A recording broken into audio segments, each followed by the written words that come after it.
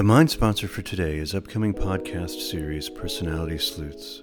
Personality Sleuths will be co-hosted by Dr. J. Galen Buckwalter, whose career includes being the founding chief science officer of eHarmony, and me, leveraging my experience as a venture capitalist and entrepreneur.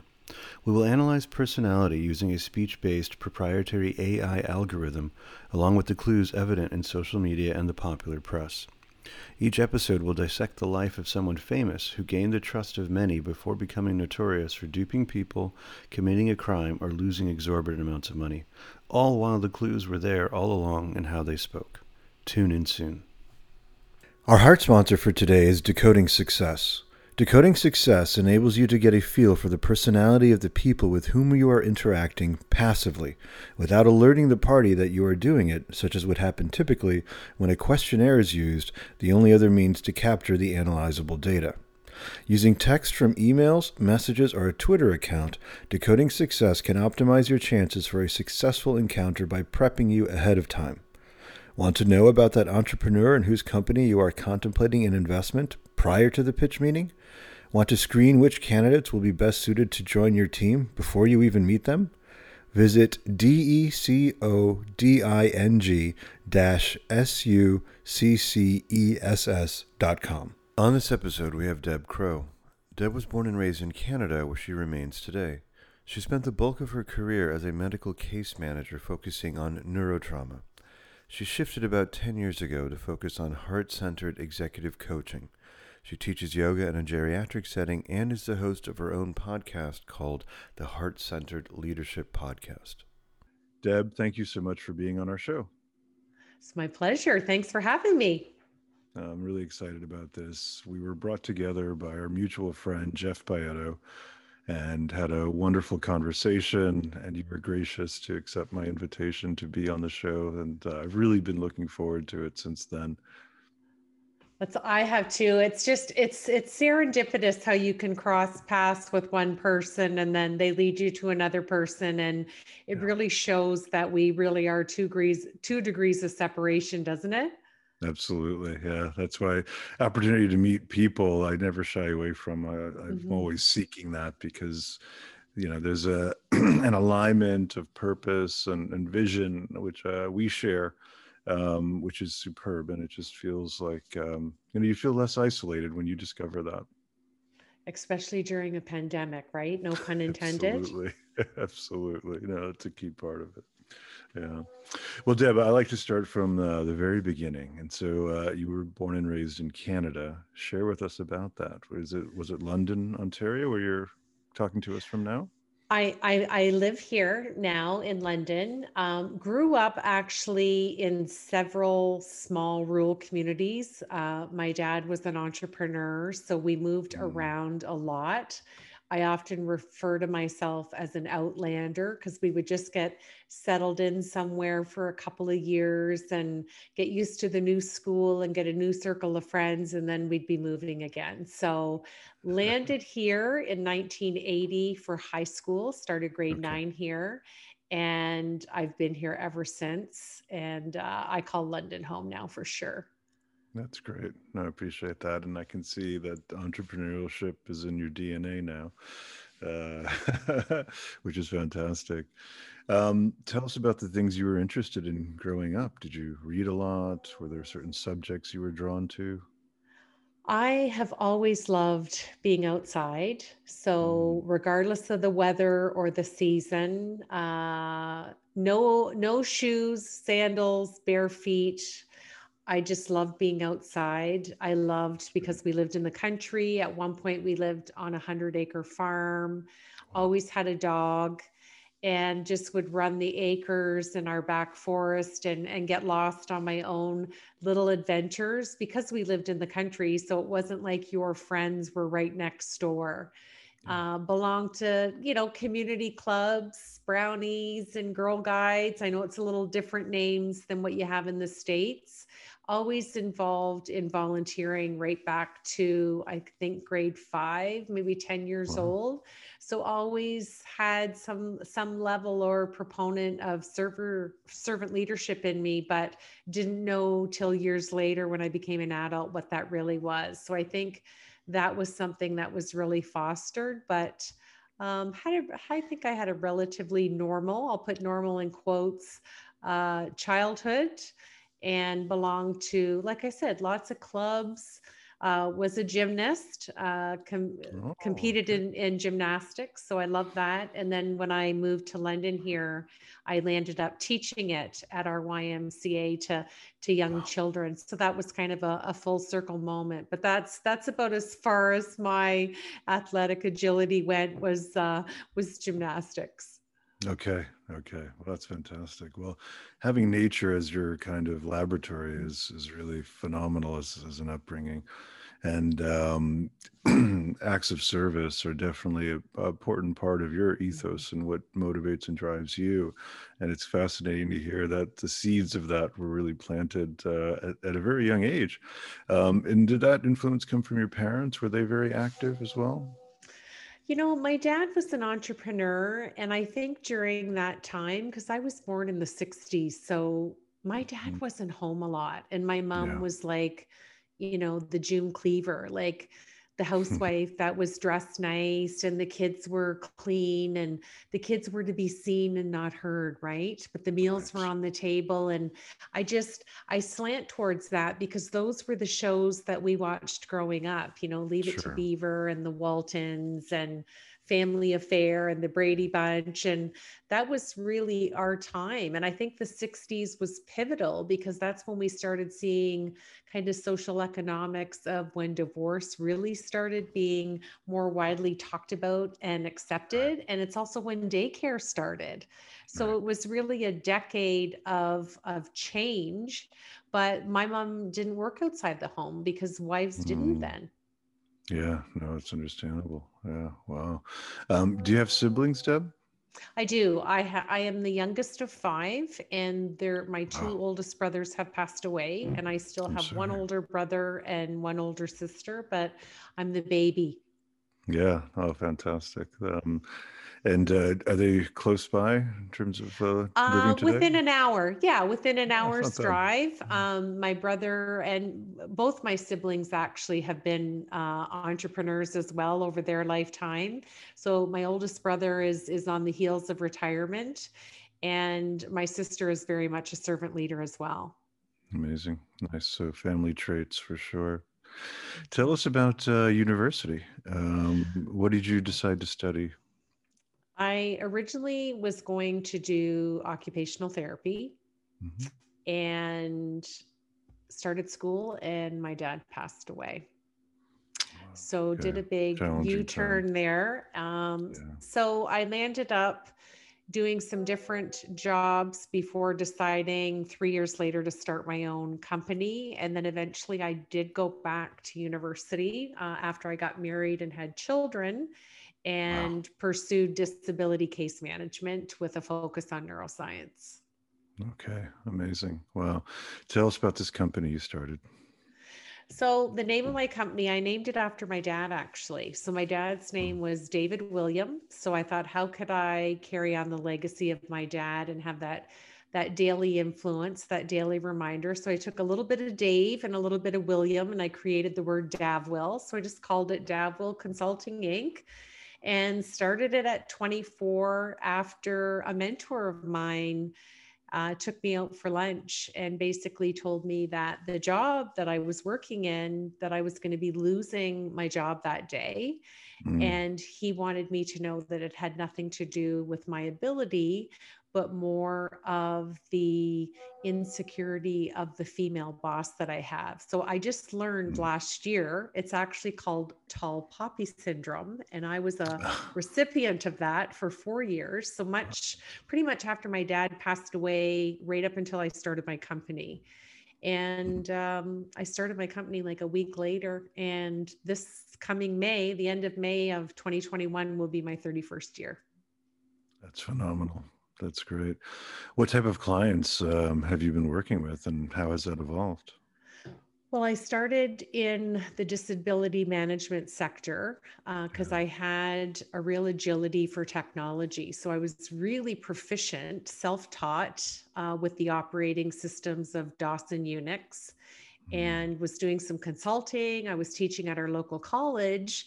And then Microsoft came along with a new little operating system called Windows, Right. and it blew the doors open for success for me because I was working with a lot of different ages with different types of disabilities. So anybody that had an augmentative or a communication device, none of the occupational therapists or speech language pathologists could get their devices working on Windows. So I saw an Wow. opportunity, Yeah. and I rode that wave for many, many years. And then one day I had a law firm call me and said, "You should really be a case manager." And I said, "Well, but I'm not a nurse." And they're like, "That's why we want you to case manage, because you bring that outside of the box type of thinking. You look at the whole picture."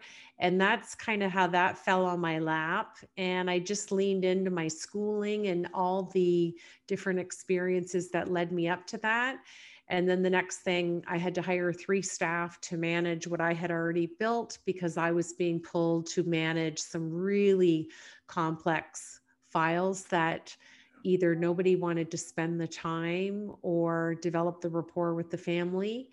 And I joked because I felt like Aaron Brockovich, like I got all these messy files that were hard, and nobody wanted to kind of, you know, pull the hip waders on and add in the grit and the tenacity. But the hardest part wasn't learning about the file or gaining resources for the clients. It was having to develop trust and rapport with a family when you were the Yeah. second person in their life. I would get, "Well, what are you going to do that the one before you didn't?" And it was just like, oh boy. So I think that servant leadership has served me on rinse and repeat for decades. And it has shown up in different ways, through different people, through different scenarios. And it's fun to look back at it now, being 3 decades in, going, I'm exactly where I'm supposed to be. That's so wonderfully said. And gosh, your clients and your patients have certainly been the beneficiaries of that. And your orientation. So that's really fantastic. And I just love how you found your calling. Mhm. You just sort of followed what came natural to you and followed your intuition, and this is where it led. And so, uh, just looking at your bio, you spent about 2 decades in neurotrauma case management. Is this what the law firm had asked you to get involved with? It did. I got all of the catastrophic brain injury, spinal cord injury. I was one of the few case managers in my area who was willing to not only serve the adult population, but also the pediatrics. I mean, the Wow. pediatrics are tough. And I Yeah. was a mom. So it's hard not to think of those little people as your own when you're caring for them. And I always wanted the best of the best for them. And you also have a long-term relationship. I mean, my youngest client was 2 years old, and Mm, I had him amazing. for a long time. So you didn't just get that little person, you got a whole family.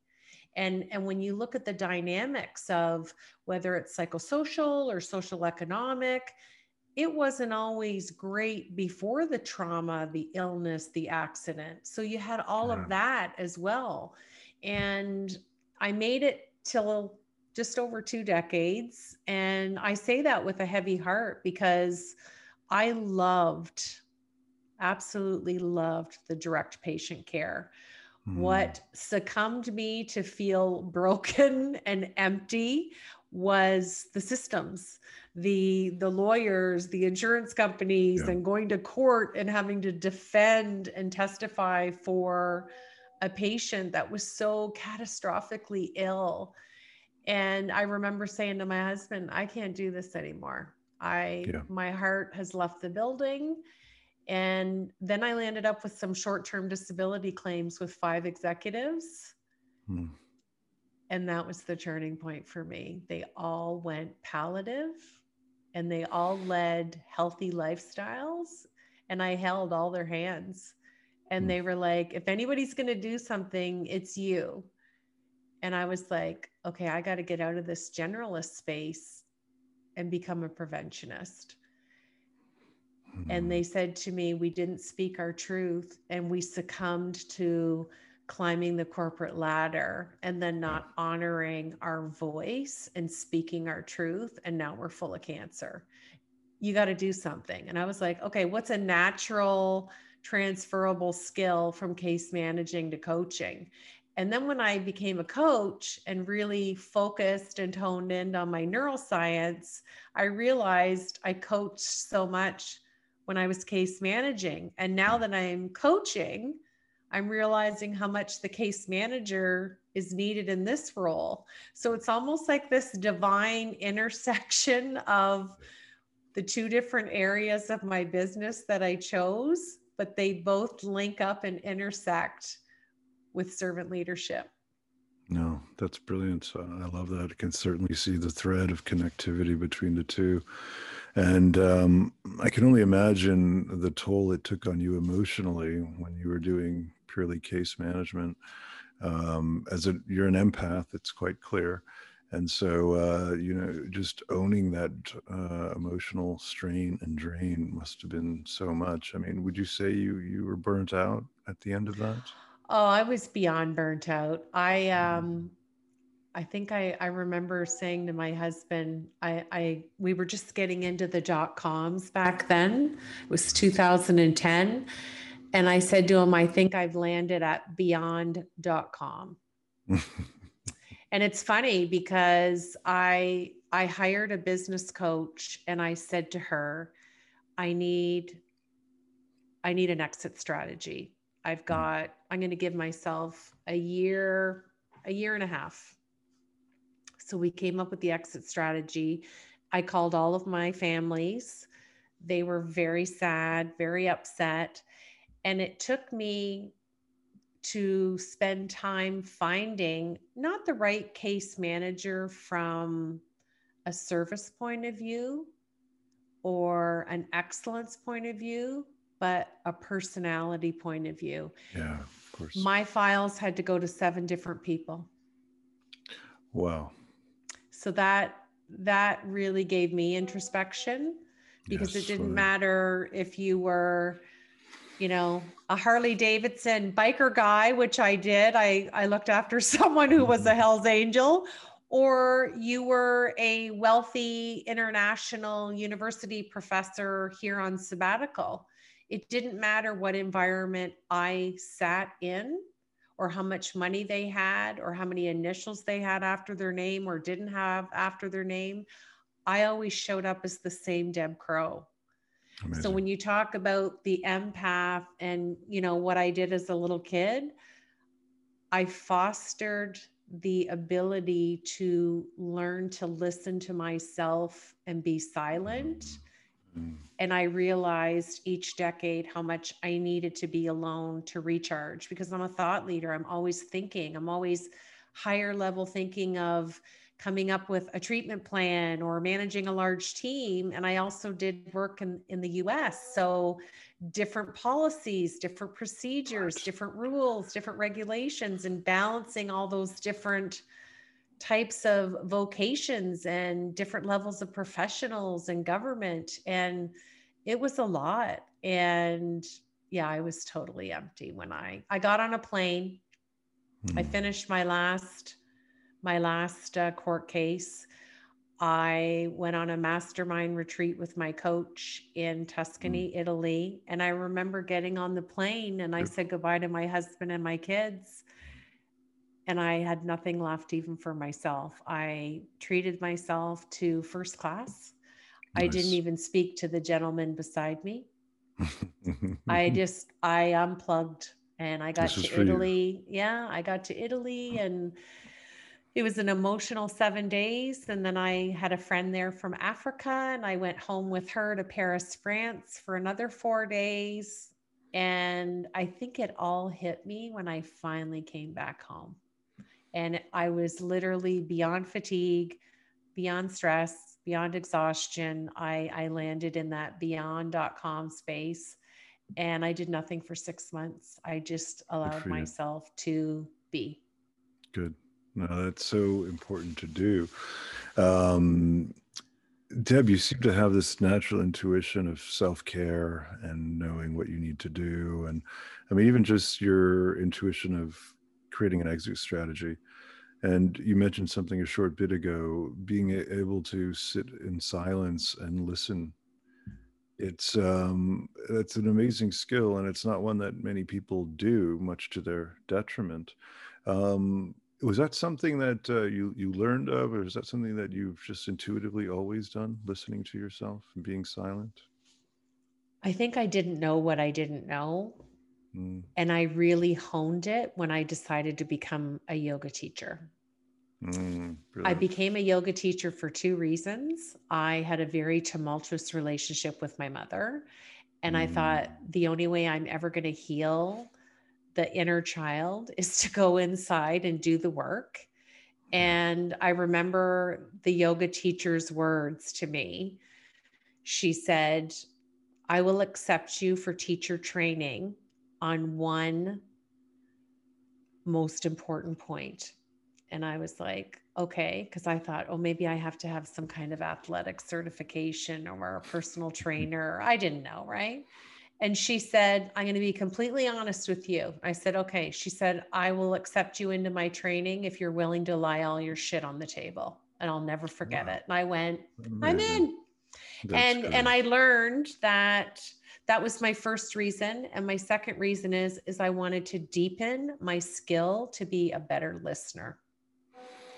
So So well you said. can't hone silence until you listen to self, because when you listen to self, it opens the gateway of Oh, self-awareness to be able Deb, to listen the to sound others. went out. My sound went out. Did I lose you?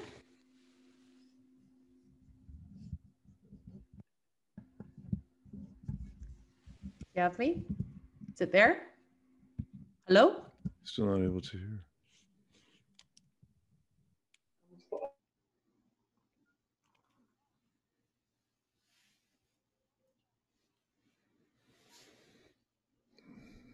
Back? Oh, okay. Now we're back. Thank you. All right. That's so curious. I wonder what happened. Oh, I don't know what happened. The angels. There we The go. angels appeared.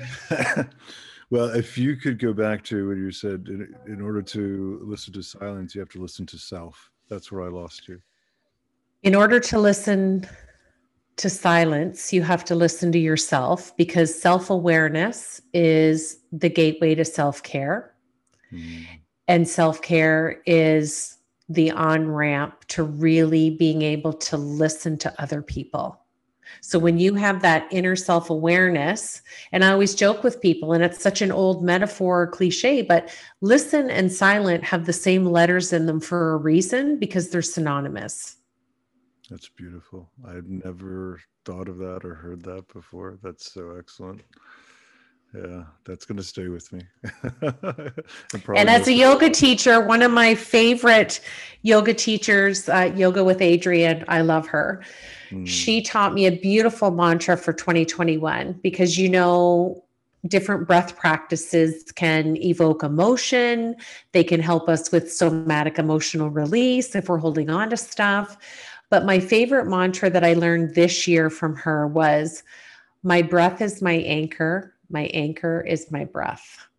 mm, And so in COVID times, it's like every time I feel even just a little glimpse of any kind of dis-ease, I just stop and I breathe and I say that. And it's like I'm in the moment. I'm right here. I love that. That is so great. And it really speaks to how significant breath is, because it is the most accessible tool we have to regulate our emotions. Mhm. I mean, we do it instantaneously, and it's so universal. You know, it doesn't require us to enter like a meditative state. It doesn't require a yoga mat and space to be able to do yoga. It's instantaneous, and so I think that's so fantastic. Deb, at what stage of your career did you do the yoga teacher training? Was this while you were still a neurotrauma case manager, or after No, it? I did it after. I did it, let me think, 2021, 4 years ago. Wow. Okay. So, Yeah, so God, fairly, and it was funny because I don't even know how it came up in conversation. Someone said, "Oh, you should go do this," and I was thinking, I have enough on my plate. And then there was that other little feeling like, but you could do this. Like it's yeah, weekends, and I yeah, thought, oh, what a nice way to give up a weekend for myself to learn. And I love the definition of yoga. It's the science of our mind. yeah. No, And when we absolutely. master the science of our mind, it just gives us an ability to tap into this limitless potential of whatever. Yeah. No, for sure. Well, it's just you speak of yoga with such wisdom that it felt like you've been ensconced in it for decades, not just 4 years. But I think that's the potency of Mhm. your inquisitive nature and desire to learn, and also the teacher you mentioned, who was there guiding you through that. Is your mother still with you, Deb? No, my mom passed in the spring of 2010. It was just, Oh, yeah, okay. it'll be 11 years this year. Um, and it's just interesting because it's like what we talked about. We learn about things as the decades and life moves forward. Yeah, And I really think that that generation, she was born in the 1930s, they mhm, didn't have access to coping strategies. right. They That's didn't right. have what we had. So it gave me again that introspection to lean in and learn, because you didn't talk about your problems. Yeah, And yeah, they had different modalities for treatment back then, and they also lived through trying times and then the wildness of the 60s. So yeah. learning in school really, really helped me. And then even more when I was case managing, just I'm going to say the onset of education and awareness around mental health, Right. because they just didn't call it that then. Yeah. No, absolutely. Well, and that journey of putting everything on the table and coming to terms with your relationship with your mom, how has that gone? How are you stage wise? Where do you feel you are? Yeah, it's a question I get a lot. And I go back to the 8-year-old girl on the farm. Mm, And I'm such a vivid visionary. I love to dream. I can visualize stuff like so infinite, like I can see it, I can smell it, I can taste it. And I always just thought I want to be the mom. If I'm blessed to grow up and get married and have children, I want to be like this amazing mom. So to answer your question, I became the mom that I wanted to have. that's so poetic. I love that. And I had a similar experience at the age of 7. I had this epiphany that where I said, this isn't the way to do it. When I do it, I'm going to do it right. And so that informs a lot of my parenting. And of course, now, decades later, I realize the fallacy of this notion of doing it right. We can really just try and do it our best and be humble about the mistakes we make and Yeah. seek forgiveness. And if you're parenting well, then your children will always give that to you. I think it's really important. My mom didn't show the whole spectrum of emotion. Mm, I'm a big proponent of failing. Like, I like to call it falling forward. Like, no nice. one will ever say, well, she didn't try that, or she did try that, or is there anything she doesn't try? I get that a lot. Is there anything you don't do? And I'm like, I don't think so, because I grew up with a very gregarious, fun Irish Nana who was an amazing woman, and she always made light of everything, and everything was fun. And that old cliche, if at first you don't succeed, try again. Why not? So Yeah. I've my kids have seen me succeed and fail and cry and laugh and be still and do things because I can, or try things and really, really suck at them. And I want them to they have become heart-centered leaders because we have to own our character flaws. That's how authenticity is born. Yes. Well And said. put it out there and go, yeah, like I really suck at that, but that's okay. At least I tried. I'm not going to be like one of my executives who I held hands with and made a promise and looked into their eyes and said, I'm going to do this. I didn't know what the anticipated outcome of doing it was going to be. But 11 years later, I know I've saved a lot of executives. I know I've saved marriages and health but owning our character flaws, if that is not one of the top one qualities of heart-centered leadership, I don't know what else is. Wow. No, it's superbly said. You talked about wanting to take more of a preventative role in your coaching, and sounds like you've been spectacularly successful at that with the number of people you've saved. At what stage do you typically like to work with clients in your coaching practice? I'm really fortunate because my practice has grown organically. I got to experience that when I was doing case management. And I think people get to know who you are and what you're about.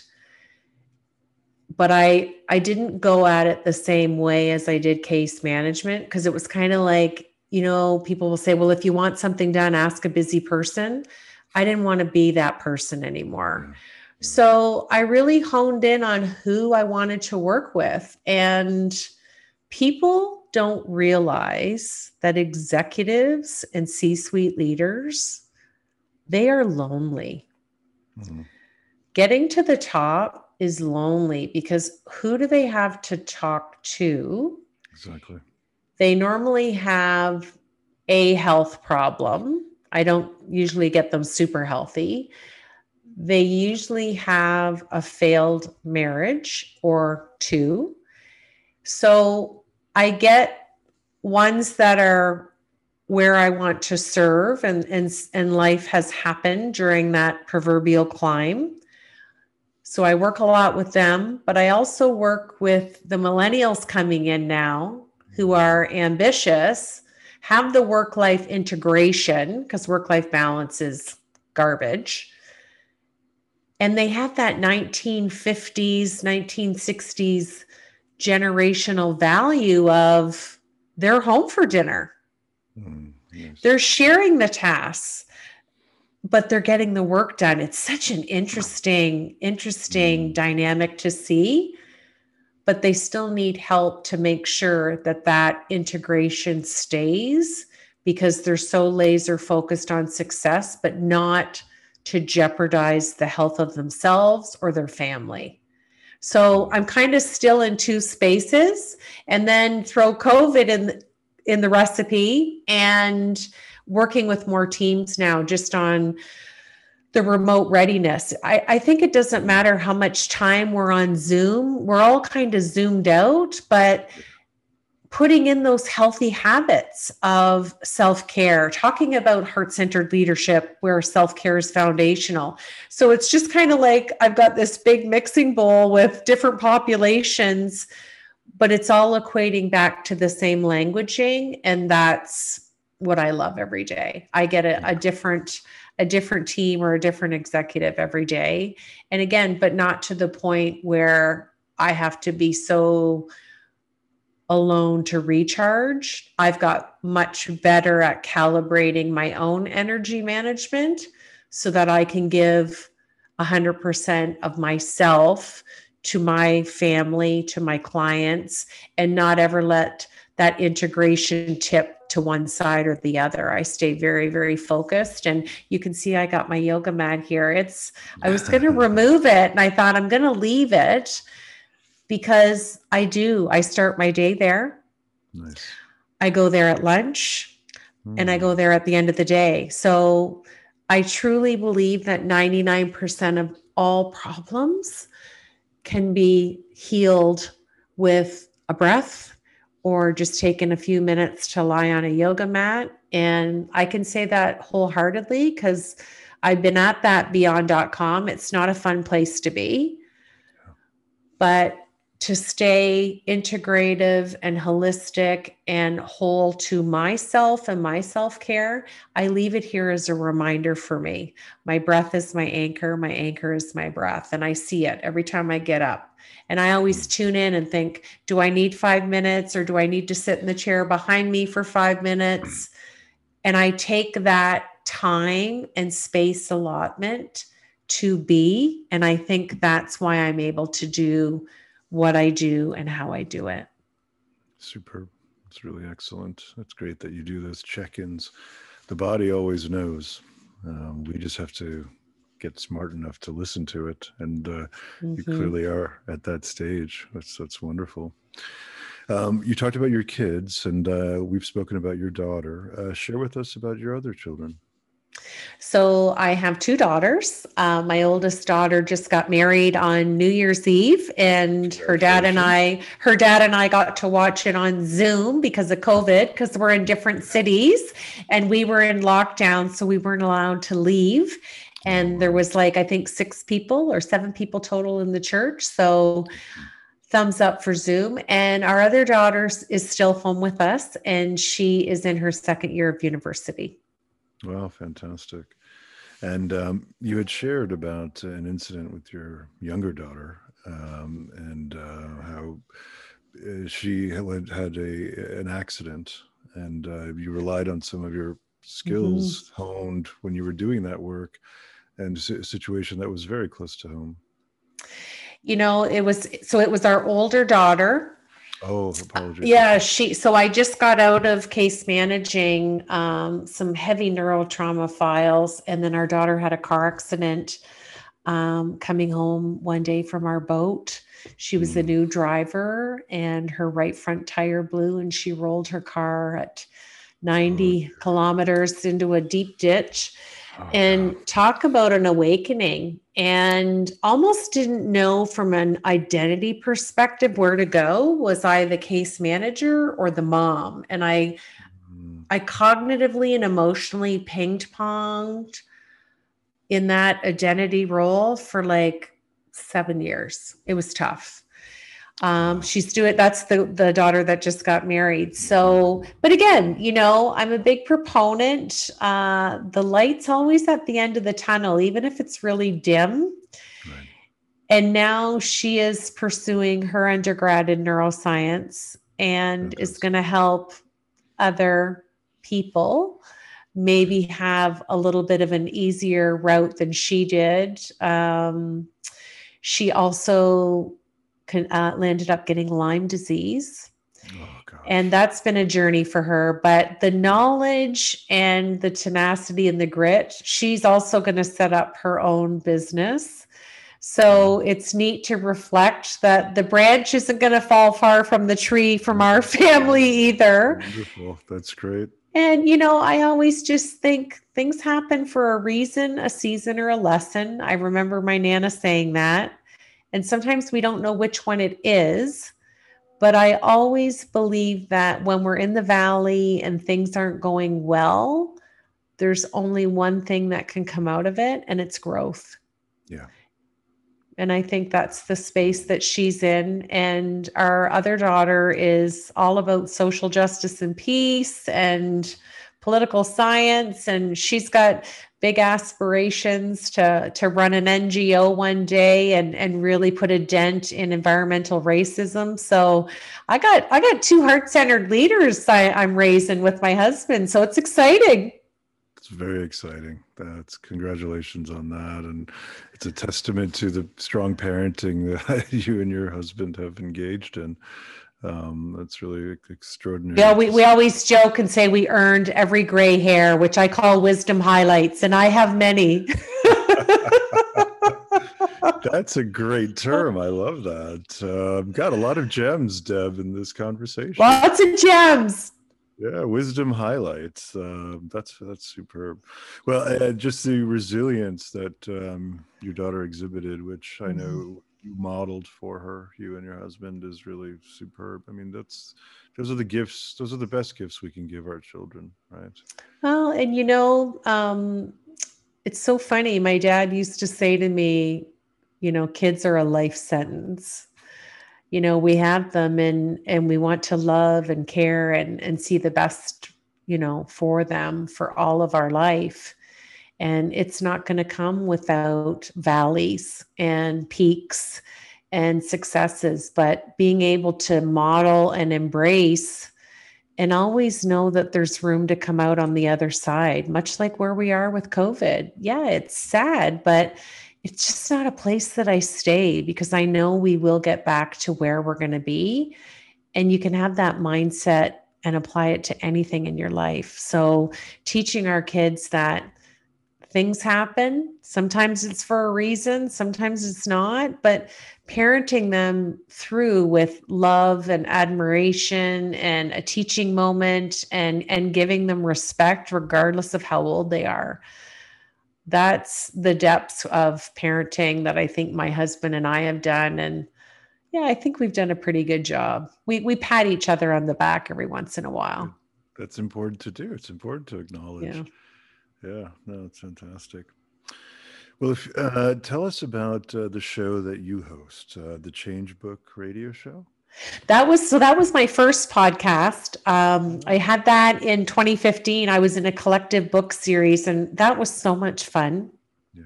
And then I actually had to sell that podcast because I was in the middle of the rehab with our oldest daughter, and life just got busy. So again, I had to set kind of priorities and give things up. So handed the reins over to another amazing entrepreneur and a coach in California.